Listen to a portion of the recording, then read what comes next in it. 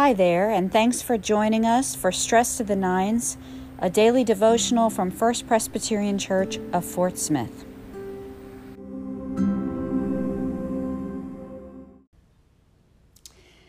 Good evening. We are halfway through Holy Week. Let's begin. Jesus knew that his hour had come to depart from this world and go to the Father. Having loved his own who were in the world, he loved them to the end. Jesus has been passed around after his arrest. The Romans want the Jewish authorities to deal with him. They don't want to be involved. And the Jewish authorities say, yes, but we want him put to death. And our laws don't allow that. So here he is. And so Jesus finds himself in front of a governor whose name has lived into infamy because of this day, named Pilate. And Pilate has a few questions for Jesus. So here is toward the end of chapter 18. Pilate entered the headquarters, summoned Jesus, and asked him, "Are you the king of the Jews?" Jesus answered, "Do you ask this on your own, or did others tell you about me?" And Pilate replied, "I'm not a Jew, am I? Your own nation and the chief priests have handed you over to me. What have you done?" Jesus answered, "My kingdom is not from this world. If my kingdom were from this world, my followers would be fighting to keep me from being handed over to the Jews. But as it is, my kingdom is not from here." Pilate asked him, "So you are a king?"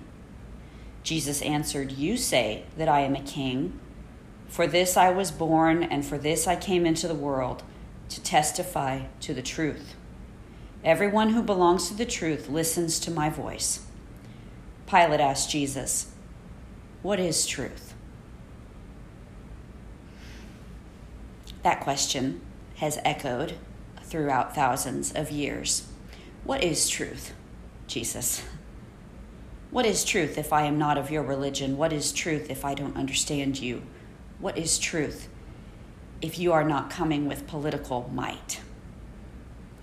Phil referenced this in his sermon on Sunday, actually for Palm Sunday, how John is the only one of the four Gospels who mentions that the people were waving palms as Jesus came into Jerusalem on Sunday. The rest were waving their coats and blankets and maybe some branches. But John specifically mentions palms because it was the official symbol of Jewish sovereignty, of Jewish political power. And so they wave him in on Sunday. And by Friday night, it is clear that a political parade is not what was happening, at least for Jesus. "Are you king of the Jews?" Jesus. And he says, "You might call me a king, but I came here to tell the truth. I'm a truth teller.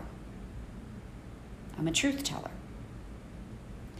This political moniker, name, will be given to Jesus from now on, in this crucifixion that is soon to come, and in his death, King of the Jews, a political title. But Jesus came not for politics. He came not even for this kingdom, it appears. He came for another kingdom. And so it is a good question for us to leave our thoughts and our hearts with tonight in our prayer time. Jesus, what is your truth? What is the truth? When I want you to sweep in and I want you to solve the problems here now, I want you to fix our political systems. I want you to run the show. And yet you say, you can call me king all you want, but I came to tell the truth. So what is your truth? What is the truth? It's a question that Pilate asks, and it's a question we ask, and it's a question that we are left with on this Holy Week. Lord, if you didn't come for politics, why did you come? For whom did you come? Let's pray.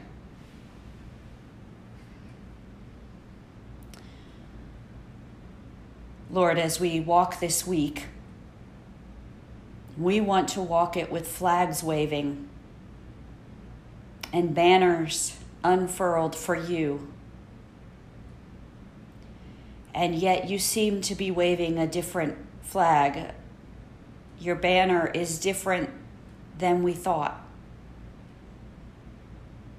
We are not the first to be confused, but help us to be less confused. Help us to open our eyes to your work in this world, to what your power looks like, to what your authority looks like. Help us to better understand and live out in our own lives that you are our Lord. It is in your precious name that we pray. Jesus, Lamb of God, have mercy on us. Jesus, bearer of our sin, have mercy on us. Jesus, Redeemer of the world, grant us your peace. Amen. I shared with you last night, but I will continue to share with you that starting next week, this podcast will be on its own with no other content on it except for the daily devotions. It will no longer be under the One Pres Pod. That will continue on its own separate path, but it will be Stress to the Nines. We will give you lots of opportunities to click either on Facebook or in our weekly email to put yourself over onto that podcast if you would like.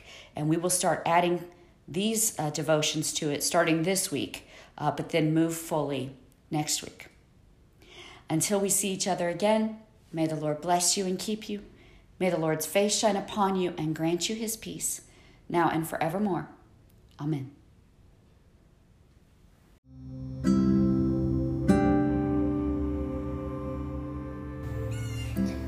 Thanks for joining us for this episode of Stress to the Nines. You can enjoy this daily devotional 5 days a week on the church's Facebook page at 9 a.m. and 9 p.m., or continue to enjoy them on any of your favorite podcast platforms. Until the next time, peace.